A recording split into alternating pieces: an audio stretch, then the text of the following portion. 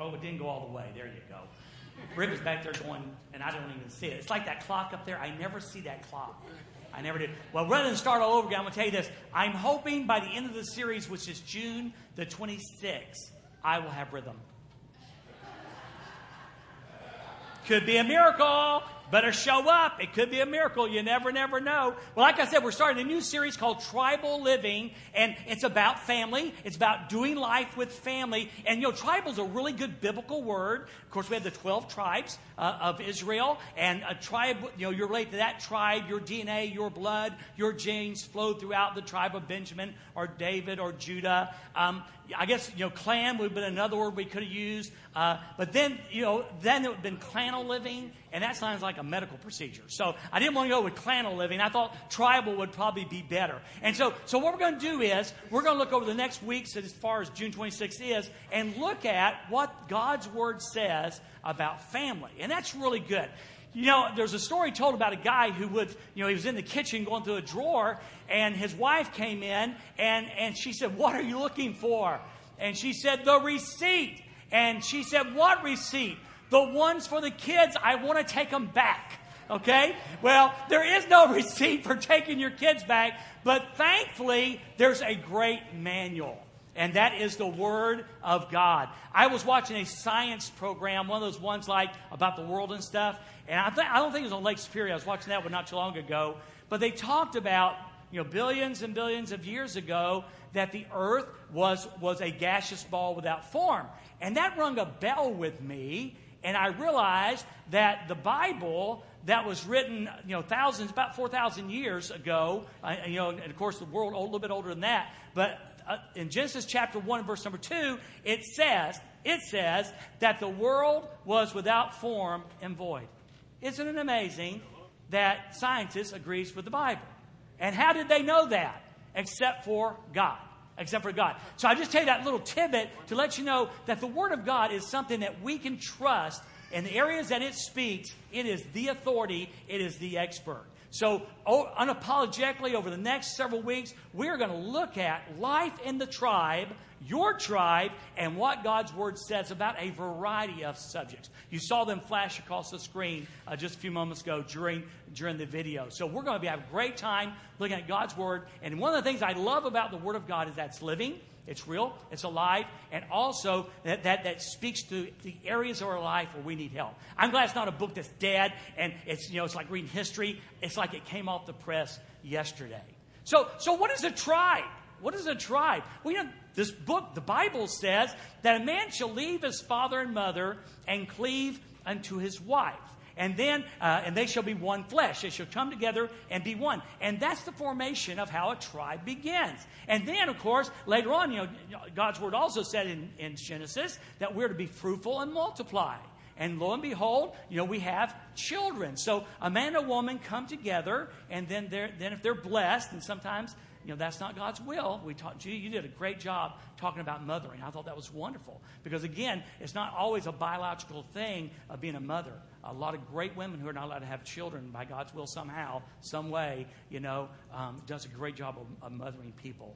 But that's how the tribe begins. And I think, was it Forrest Gump? I never really saw that movie, Forrest Gump. But I think Forrest Gump said something like, life is like a box of chocolates. You don't know what you get until you bite into it or something like that. Well, you figured out kids are like that. I mean, you really don't know what you're going to get until you have them.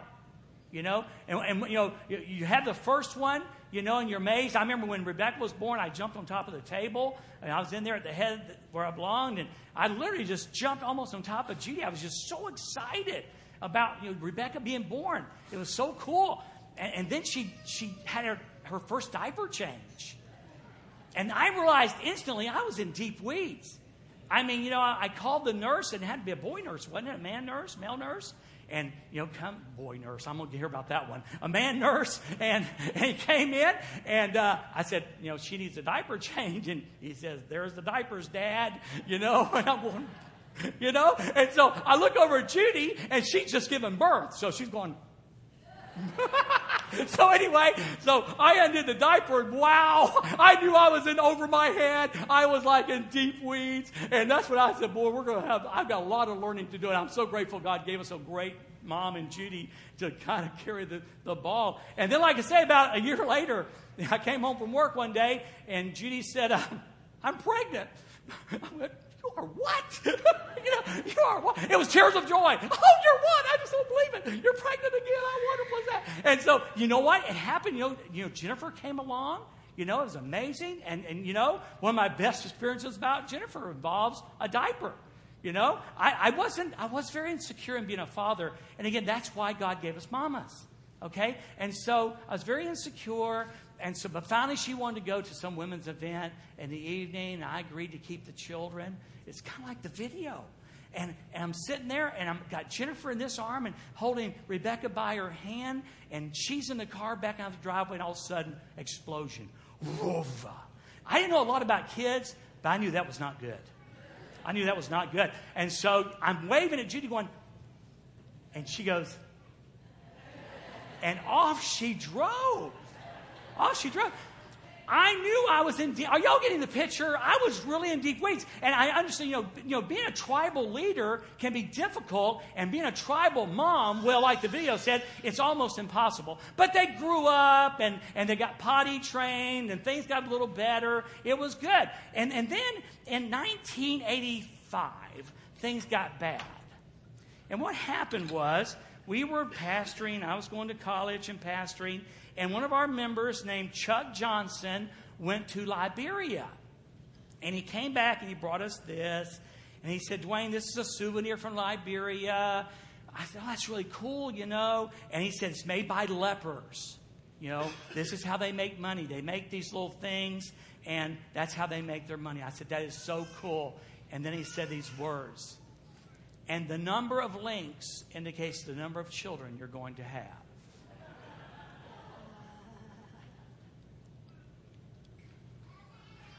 No. You don't understand, Chuck. I'm a tour. I have survived the potty training phase. We're out of that. Life is getting better. These kids can walk. They're learning to talk. I don't think so. 1989, Sarah came. And guess what? She came unpotty trained. We started all over again. But here's the amazing part. I know we're running late. This is too long of an introduction, but I just couldn't resist it. You know what the amazing thing is? And I mean this.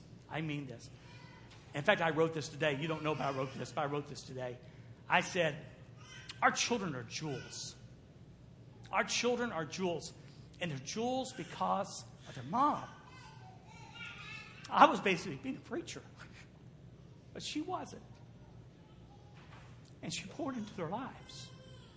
And she proved true that, the Bible says in Psalm 127 that children are a blessing from the Lord.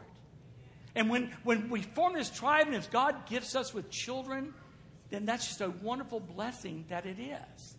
And they, of course, the biggest thing, obviously, is the physical birth, it would seem, but there's something even bigger than that. And that's the second birth. And that's what I want to talk about today. And I will do my very best to keep this moving because I know y'all got plans this afternoon. But this is probably the most important thing that you're going to hear today.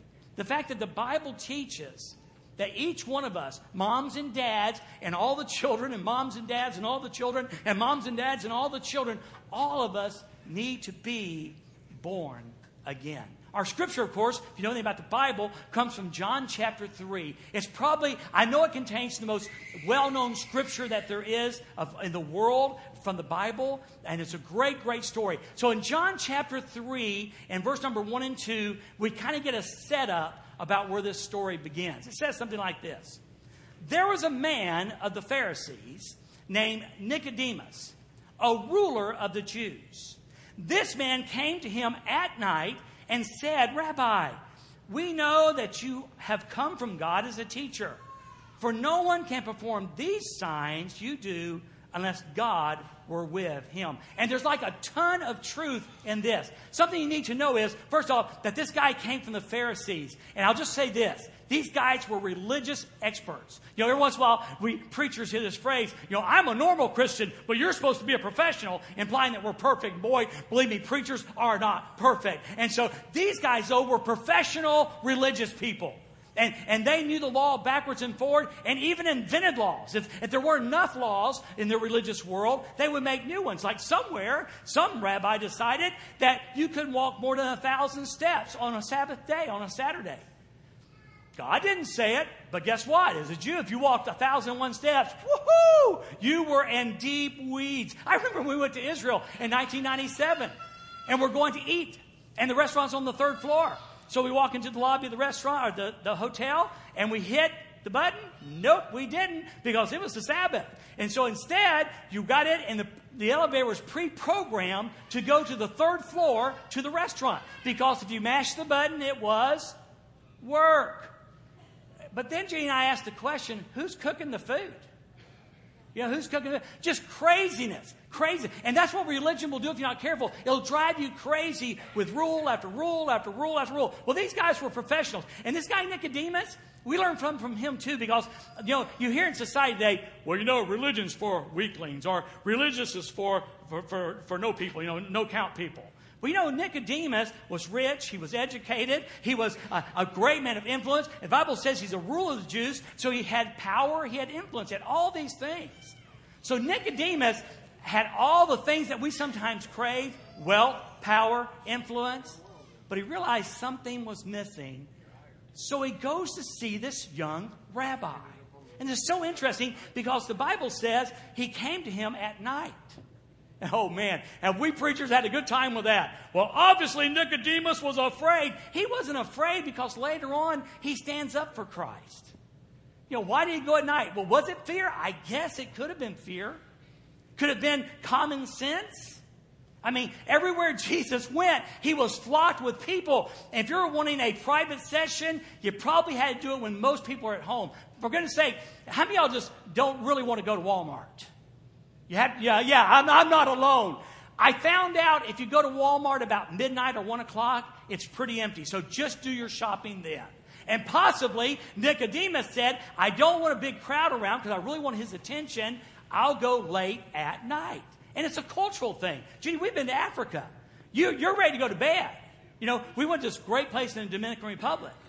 And we're used to eating supper 4:30, somewhere around there, 5 o'clock. This restaurant's open until 10 o'clock at night every night. And we're sitting there. Well, actually, it was 9 o'clock. We never made 10. You know, we're sitting there at 9 o'clock, and people are going. I said, gee, look at these crazy people. They're going to eat supper at 9 o'clock. It's a cultural thing. Their day doesn't end at sundown. It's just getting started good. And so, whatever the reason, he comes to Jesus at night and says to him, Rabbi. Now, whoa. That's important, because Nicodemus is a man of importance. He is well educated, power, influence. And who is Jesus? A common carpenter. A common carpenter. And this well-educated man steps up to this common carpenter and calls him rabbi or teacher. You know what something I love about this? It proves that this powerful, rich man became a learner. And I've discovered this. The best thing we can do as Christ followers, the best thing we can do as we journey toward God, is that we always remain a learner. When we think we know it all, we stop learning. It's a dangerous thing. So he goes and says, hey, Rabbi, we know that you have come from God as a teacher. It's really cool because he really didn't understand what was going on with Jesus.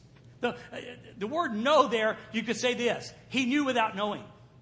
He knew without knowing. Here's what he knew. He knew this common carpenter was different than anybody else he'd ever met. And the reason why is because no one can perform these signs you do unless God was with him. They couldn't figure it out.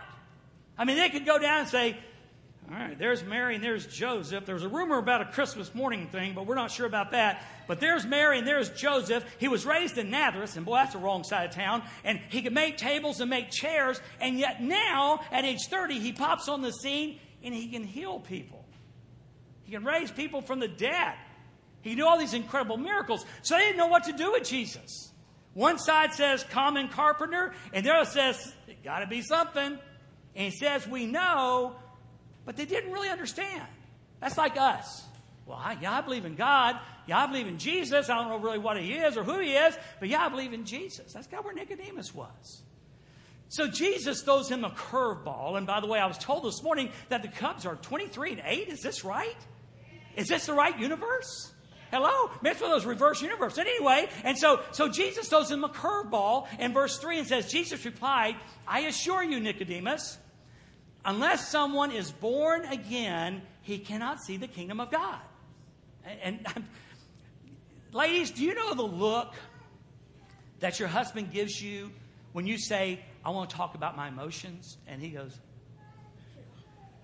you remember, have you ever seen a dog do that?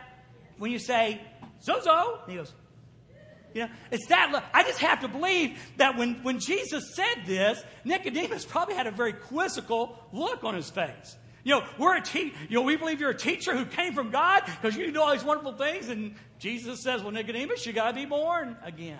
And this is just so rich in verbiage, where he says born again. I always knew that part. It meant to be born from above. I got that part. It meant, in other words, you're born physically, okay? You're born fleshly, but you need something else. You need to be born from above, spiritually. I got that part. But then one of my commentaries, the Holman commentary, said this in the Greek, it means to be torn from top to bottom. And they said this, it's like a garment that's torn from top to bottom. Now, if you know a little bit of theology, when Jesus was on the cross, and he's bleeding for the world, and he says what? It is finished. And the Bible says the earth quaked, and there's this huge veil in the temple, okay? And it was torn from top to bottom. And the significance is this. This is why it's so important. That veil, some say it was 6 inches thick and about 15, 20 feet tall. And the significance was it separated everybody else, the holies, from the Holy of Holies, the very presence of God. And only the high priest could go in there once a year. And in fact, they would tie a cord around his ankle so that when he went in there, if things went south and God killed him, they could drag him out. That's true. That's true. So this was the presence of God, and there was this huge barrier that separated people from God. And the Bible says when Jesus died on a Roman cross like this, and he cried out, it's finished, meaning the price was paid, meaning our salvation was paid for, meaning that any common man could come into full relationship with God. When he cried out, it is finished, from the top to the bottom, this curtain was tore open. The barrier was removed. And that's what the cross is all about. The barrier is not a curtain in our case, but it's our sin. The Bible says all have sinned and come short of the glory of God. Every person. None of us are righteous. None of us live right. No, not one. And when Jesus died on the cross, he made it possible for every person to have that barrier removed and come in full relationship with the creator universe, the creator of the universe, God Almighty. So he says, Nicodemus, you've got to be born again. If you don't, you can't see the kingdom of God. And again, Nicodemus gave him that puppy look. What? How can anyone be born when he is old? Well, Nicodemus asked him and said, can he enter his mother's womb a second time and be born? And you almost got a sense of humor in that because, he's going, this just isn't possible. I don't know what you mean, but I'm sure you don't mean that. And here's what Jesus said. Jesus answered, I assure you, unless someone is born of water and the Spirit, he cannot enter the kingdom of God. Nicodemus, you need to understand this. Now, there are several possibilities with what born of water means. Some people think it means baptism. It can't mean that because water does nothing for us. It's an act of obedience, but it doesn't wash away our sin. I'm going to go with what a lot of people think, and that is we are born in a sack of water. So he's referring to physical birth. He says unless someone is born physically and born of the Spirit, he cannot enter the kingdom of God. Being born physically is not enough. And that's what we do. We're born physically, and we say, now, how am I going to reach God? Well, I'm going to reach God by being good. I'm going to reach God by going to church. I'm going to reach God by giving money. I'm going to reach God by being baptized, maybe being religious. I'm going to reach God these ways, and none of those ways work. Jesus said you need something far above yourself. You need the activity of God. You need to be born again if you're going to enter the kingdom of God. Because, he says in verse 6, he just explains it. Whatever is born of the flesh is flesh. Your parents got together and you were born physically. And then he says this, and whatever is born of the Spirit is spirit. The second birth doesn't involve your parents. It doesn't involve you. It involves God. It involves God. It involves what God did for us. So the first time, it's our parents, but the second time, it's got to be all God. It can't be religion. It can't be our performance. It can't be us trying to be good. It has got to be all God. And then he says this, don't be amazed that I told you, you must be born again. Now this is so cool. He looks at Nicodemus in verse 7, don't be amazed that I told you. And like I was speaking to Brent, I told you that you must be born again. The second you, Y-O-U, is plural in the Greek. Now, we would say this. Speaking to Brent, I'd say, I'm telling you, Brent, that youans need to be born again. Jesus wasn't just telling Nicodemus, a religious man. He was telling the entire world that if you want to go to heaven, you got to have a second birth. You must be born again. Youans must be born again. Now, for time, obviously, we're going to skip down to verse number 14. Okay? Now, in between there is a chunk of theology and some things. Later on in the afternoon when you got some time, definitely read those verses. They're very good. But for our limited time today, we're going to skip down to verse 14 and answer the question, okay, Dwayne, you said I've been born physically. I need to be born spiritually. How does that happen? Well, Jesus starts in verse 14, throws another curveball to us, not to Nicodemus. Just as Moses lifted up the snake in the wilderness, so must the Son of Man be lifted up. And someone in this room is going, wait a minute, I thought we were talking about Jesus, and now you throw Moses in the mix. What happened? Moses is, Charleston Heston. He's the Old Testament guy. Well, there's a story in the Bible that's so important and explains this. The children of Israel, were set free from Egypt, and they were in the desert, and they were hungry, and they were hot, and they were thirsty, and God was providing food every single day, and they were tired of the food. We are ready for something different. And they complained against God, and they complained against the preacher. Just saying. So God gets mad. Well, he doesn't get mad, but he does send a little discipline their way. So the Bible says that God sent fiery serpents amongst the people. And if they bit the person, you were out of here. You were dead. Well, the people said, this isn't going right. Yeah, we may be hungry and thirsty, but we're dying here. So they go back to Moses and said, hey, Moses, would you ask God to do away with the snakes? Moses said, just a minute. He's over to God and says, okay, God, the people are sorry. We need a solution here. And God says, okay, here's what I want you to do. I want you to make a brass snake, put it on a pole, and hold it up. And whoever looks at that snake and believes will be healed. And Jesus says, just like Moses lifted up the snake in the wilderness, so the Son of Man must be lifted up. And sure enough, as the people believed God, they said it makes no sense to look at a brass pole, but they believed God, they looked at the brass pole, and they were healed. That's what this is all about. The Bible says that Jesus Christ was nailed to a Roman cross. It wasn't murder. He wasn't a martyr. It was intentional. And the Bible says that Jesus Christ bled and died on this cross. And the Bible says they put him in a grave. And the Bible says on the third day, he resurrected. He came back to life again. And here's what we know. The Bible says that God's Word says that if we will look to this, not this, but the man who hung on this, and believe that he died for our sins, and believe that if we believe who he is, and that he will forgive our sins and turn from our sins, he will forgive us. So basically it's like this. If we're willing to come to a point when we admit to God we're sinners, we have sinned against God, and willing to turn away from that sin to follow Jesus Christ, believing what Jesus did, we can have a relationship with God. That's what all that verse means. As Moses lifted up the snake in the wilderness, so shall the Son of Man must be lifted up. So that everyone who believes in him will have eternal life. You see it? Not everyone who does. Not everyone who obeys. Not everyone who gives. Not everyone who can make a better start, a fresh start. No, whoever believes will have eternal life. Here it is. for God. For God loved the world in this way. He gave His one and only Son. He gave. He gave Jesus to the world.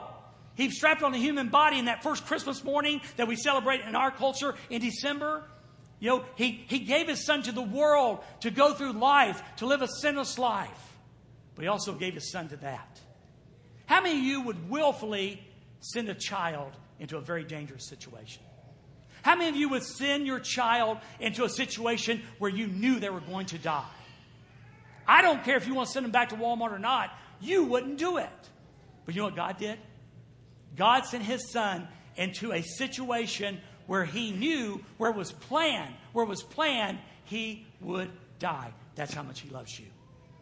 He was willing to give His only Son to a Roman cross because the wages of sin is death. The wages of sin is death. And He was willing to give His Son so that we might live. So that everyone who believes in Him will not perish but have eternal life. Everyone. I said this not too long ago, but bear saying again, because you may need to hear this. You know, you've heard your college professor, or you've heard some newscaster, or some celebrity, or some sports guy that you admire going, that Christianity is so stinking narrow. Jesus or nothing. There's got to be another way. The cross is not narrow. The cross is wide open. Yes, Jesus is the only way. But then He goes, you can. You all can. Everyone can be saved. You know, if we had time, I was going to bring that little baby up. The littlest baby you can imagine here. There's one just a few months old back in the back. And have that little baby here. And say that God looks at that little baby and can look in the future and see all its failures, all its flaws, and all its sins. And say, yep, that one too. And God could we could bring up the eldest man who's still breathing or the eldest woman and bring them up on stage. And knowing that in their past are all these sins and failures and shortcomings, and God would still say, yep, him too. I say that to say this. No matter what your past looks like, His grace is sufficient. No matter what your past looks like, His grace is sufficient. And Mom and Dad, not a thing you can do, but the greatest thing you can do is make your home a Jesus-rich culture. So your children will grow up and understand what Jesus did for them and experience the second birth. I know it's incredible they were born the first time, but it's so incredible, it's so important that they be born the second time because eternity is in the balance. That whosoever believes in Him will not perish, but have everlasting life. And this is why it happens. Look at verse 17. For God did not send His Son into the world, they might condemn the world. See, everybody thinks God is this condemning God. Well, there's going to be a place for judgment in the future. I get that. But this is not the subject. God didn't send Jesus that the world might be condemned. And the one who could condemn the world, Jesus, did not. Instead, He died for it. God did not send His Son to the world to condemn the world, but that the world might be saved through Him. The world might be rescued through Him. Wow. I don't know about you, but can you even fathom a God who loves you that much? I mean, come on. Come on. Isn't it us who we mess up and we're waiting for the lightning bolt? Isn't it us who say, there's no way Jesus loves me. I've got a record this long. That's not what the Word says. God didn't send His Son to the world to condemn the world, but the world might be saved through Him. Anyone who believes. Anyone who believes. Not who gives, not who joins, not who obeys the rules, not who's religious. Anyone who believes. And this is not a preacher story. I wish I could remember the name, but I can't. But when I was studying, there was a missionary in one of our Pacific Island cultures. And he was translating the word into this culture. And he never could find a way to translate the word believe. And one day he went out and explored the island, evangelizing, came back and he was very tired. And his translator was with him. And the missionary sat down in this chair, I won't drag it up, just literally collapsed in a chair like that. And the translator said this: "It is good that you can stretch out and rest your body." And that's when he saw it. He translated the word believe to stretch out and rest. Stretch out and rest. Whoever believes, whoever will stretch out and rest in the truth that Jesus is the Son of God, that Jesus died that we didn't have to die, that he was buried, and on the third day, to prove once and for all who he was, he arose from the dead. And whoever believes in him can have forgiveness of sin. Whoever believes in him might be saved. And then verse 18. Anyone who believes in him is not condemned. But anyone who does not believe in him is already condemned. Two people. Two types of folks. Two types of folks. Those who believe in the name of Jesus and who are not condemned. Those who do not believe in Jesus and are condemned already. That's it. It's not about Baptist, Catholic, Methodist, black, white, green, yellow, rich or poor, American or European. It all boils down to this. Those who believe the Word of God and what Jesus did on the cross and put their faith and trust in Jesus, who stretch out and rest, are not condemned. And those who choose not to do that are condemned already. Why? Well, because they're bad people. I mean, come on. Didn't you want to knock on somebody's door and say, if you don't believe in Jesus, you're going to hell because you're bad? Church people are good, and those who don't go to church are bad. Really? And what Reader's Digest did you get that out of? Last time I checked, heaven isn't for good people. It's for forgiven people. And hell is for one type of people, and it's those who reject Jesus Christ. And how bad they are. The Bible says none are righteous, no, not one. No. It says because he has not believed in the name of the one and only Son of God. That's it. God loved us so much, even though we messed up incredibly, even though we're sinners, we're born sinners, all of that. He made a way. And the way is not the Baptist church. It's not any church. It's the cross. It's his amazing grace. For by grace, Paul said, you have been saved. Through faith, through believing, through stretching out and resting. And that not yourselves. It's a gift of God. It's a gift of God. Not of works, lest any man should boast. And the bottom line is this. We are so glad you're here. Maybe you're here because mom's going to take you out to lunch, or you're going to take mom out to lunch. We're just incredibly glad you're here to hear the story. Because this is the greatest story ever.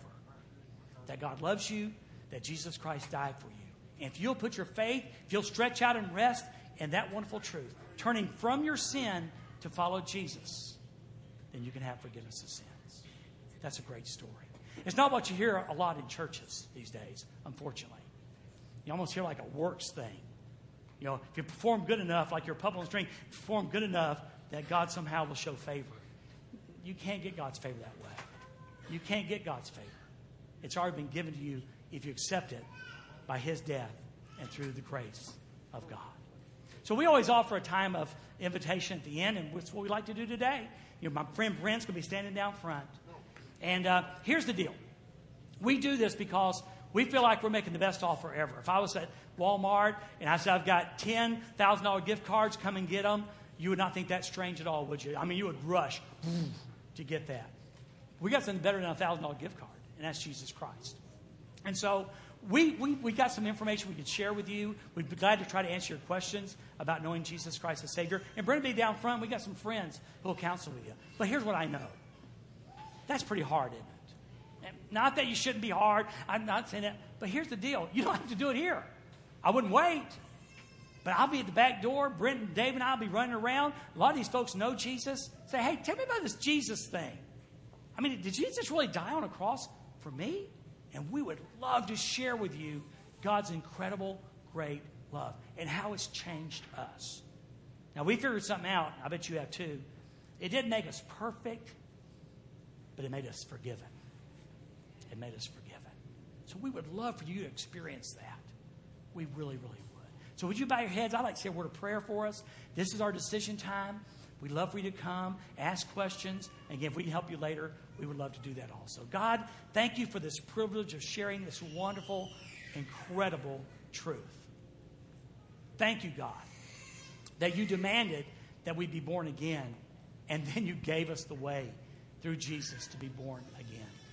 Holy Spirit, I don't believe in accidents. I think every person here is by a divine appointment of yours. And so we pray as your Holy Spirit speaks to hearts, that you would draw folks to you. Draw people to you.